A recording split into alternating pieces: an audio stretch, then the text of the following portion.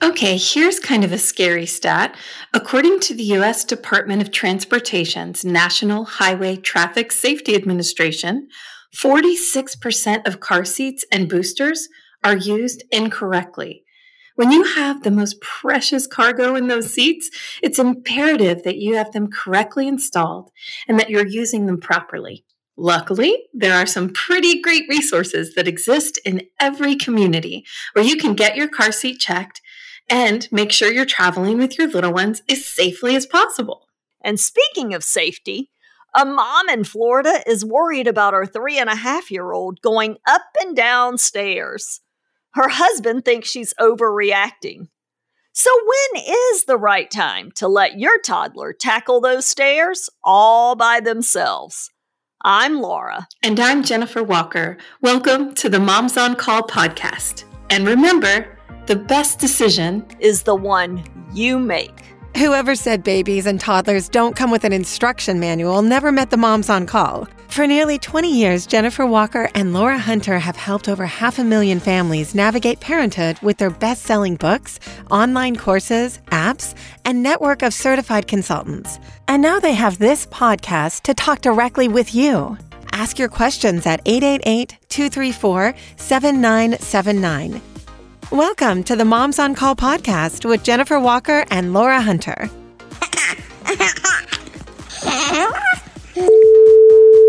Hey, Moms on Call. This is Amanda from Tennessee. I have an 8-month-old baby, and I have a car seat question. So we are doing quite a bit of traveling coming up, and my concern is that when she falls asleep in the car seat, that her head hangs down, and it just seems uncomfortable, but it also seems like it could be unsafe. Like maybe she can't breathe well, although she always does fine. I've tried to prop up with pillows or maybe a little toy, and that may work for a few minutes, but then her head just ends up hanging down while she sleeps. So if there are any hints that you might have that could help with that. Thanks so much. Well, listen to that little future caller trying to talk to us. She's telling us all about it like, hey, I'm trying to take a nap here, ladies. Come on. But, you have some good points. We don't want them all hunched over in that car seat, and we're taking these long trips, and they're, so you have a reason to try and figure out how we can help. And sometimes that means trying different car seats, because according to what kind of car you have can change the positions of those car seats. So maybe grab another type or two, make sure it's installed correctly. Those are one of the two biggest things that we need to look at. I'll tell you, I love two helpers in this situation. Number one, and Laura, you know a good bit about this, is going up that fire station. Yep. I'm going to tell you, a firefighter is an excellent friend in this type of situation. They will install that car seat correctly for you in the vehicle that you have. And the other helper that I like, an owlet. I like to see how much oxygen you're getting, and I can put that little thing on your toe and I can tell. If it's going low in the car, it'll go off and I'll know. So that is, they have this available for you if you would like to use it.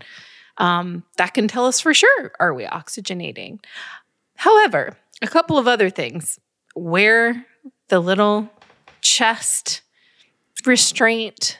It should be at the level of the nipples. You shouldn't be able to get more than 2 fingers in between. And it should be snug. And that snugness is partly what helps to hold that chest back, which would then hopefully help keep that head back as well. Which your fantastic firefighter is going to help you figure out exactly how to do. And that's what I love that you asked this question so much, because if you are seeing that and feeling that, and their heads are so floppy, we can use our two helpers to be able to really navigate that beautifully and keep everybody safe. And I think everybody, we get these car seats and we know that they, some can cost almost as much as a car. Are they made of gold? Because some of them. Some people are really proud of them. Yes. But, every single car is different. And so trying different brands may very well be the answer to this so that you can go and do your adventures and have fun. And with car seats, the other little bit of information we'd like for you to have is we want to always have that new for each child, and we don't ever want to use one that has been previously in an accident. So you can't buy it off a marketplace because you really don't know. Right. And you got to check recalls too anyway. So. Yes, the CPSC, the Consumer Product Safety Commission.com, CPSC.com. You can get a list of everything. You can put it in there and you can get a list of whatever recalls have happened. So let's check out that car seat. Let's make sure that it is as safe as we can arrange. It's not been in any previous accidents. And then go see your firefighter friends. And it's cpsc.gov. .gov. I tell you, sometimes I need a fact checker. I got you. Hi, guys. This is Sabrina from Florida. I'm a huge fan of your books and podcasts. I was calling to see if I might be overreacting on something with my 3.5-year-old daughter. My husband thinks she is old enough where she can navigate going up and down the stairs by herself, but it makes me super nervous. I insist on being next to her when she goes up and down the stairs. Am I babying her at this point, or am I correct for being cautious? Now, admittedly, my younger child took a tumble down the stairs last year, and it was kind of my fault. She's fine. Everything's good. It just scared her. But the thought of that happening again horrifies me. Do I just need to relax? Is it safe to allow my daughter to go up and down the stairs on her own? I really appreciate everything you guys do and appreciate the advice. Thanks. Oh, Sabrina, we have all been there. We've got so many kids in different ages and, everybody's running everywhere. And yes, when you have one that takes a tumble down those stairs, or yourself takes a tumble down those stairs, it is scary. There is a little bit of fear there. And the biggest thing that I think we have to look at is we're not overreacting. This is kind of normal in the situation that you're finding yourself in. And at 3.5, every 3.5-year-old is different. I have one that could have went up and down those stairs at 2 years old and never skipped a beat. I have another one that it took till they were 5 to be able to navigate those stairs, right? So I think you have to kind of find that middle ground in this scenario.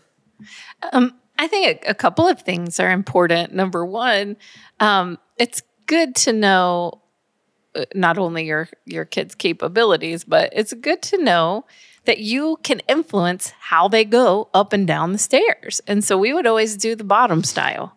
So we would go up, we'd crawl up, we'd go down, we'd get on our bottom and just scoot down together.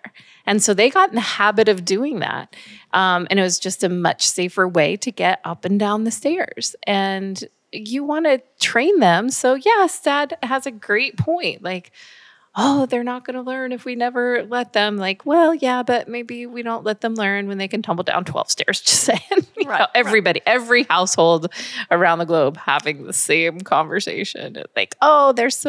They're fine. And they are. They're pretty spongy, and they do really recuperate from things rather easily. But we don't feel like a great parent when our kid falls down the stairs. That's not one of our finer moments. Nobody wants to say that happened. Right. And I think, but it does happen. And does. we can monitor them and teach them how to go up and down the stairs a little bit And I think safer. that's a good point is, once you are walking up and down those stairs with her, and you start to notice, she's holding the rail. She's walking with one foot on each step as she goes up. Oh, she's holding the rail again, and I'm not having to remind her every single time.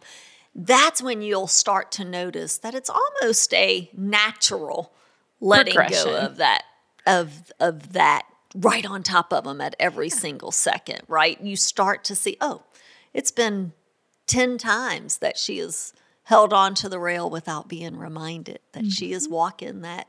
What do you call that, Jennifer, when you're putting the 1 foot? You know what I'm talking about. What do you call that? No, I love listening to you. What is that called? Walking up the stairs. Walking up the stairs. But there is a, like, you're walking, you're alternating. See, look, y'all. Usually I can read your mind. I can't believe that I didn't. I'm so disappointed. I am so disappointed. Where you're alternating feet on the stairs instead of taking one step.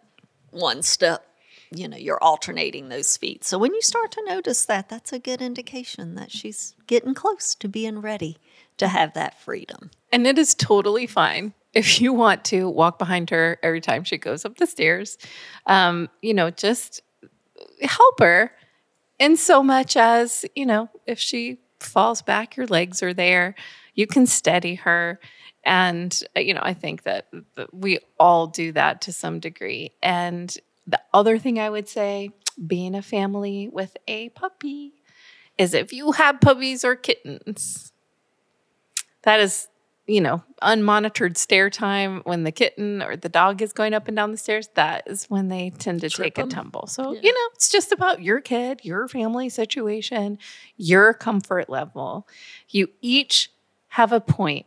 We can take smaller sets of stairs so that they can learn how to get up and down the stairs. When we're going up a nice, 9-foot flight of stairs, and we still feel like, oh no, I'd like to kind of walk behind just to be comfortable. You're not ruining anybody. They'll be fine. They're going to figure out how to do it. And so in that way, you're both kind of right. Thank you for listening to the Moms on Call podcast. If you have a question for Jennifer and Laura, call 888-234-7979. Visit momsoncall.com for resources to help you parent with confidence and thrive, not just survive your amazing parenting journey.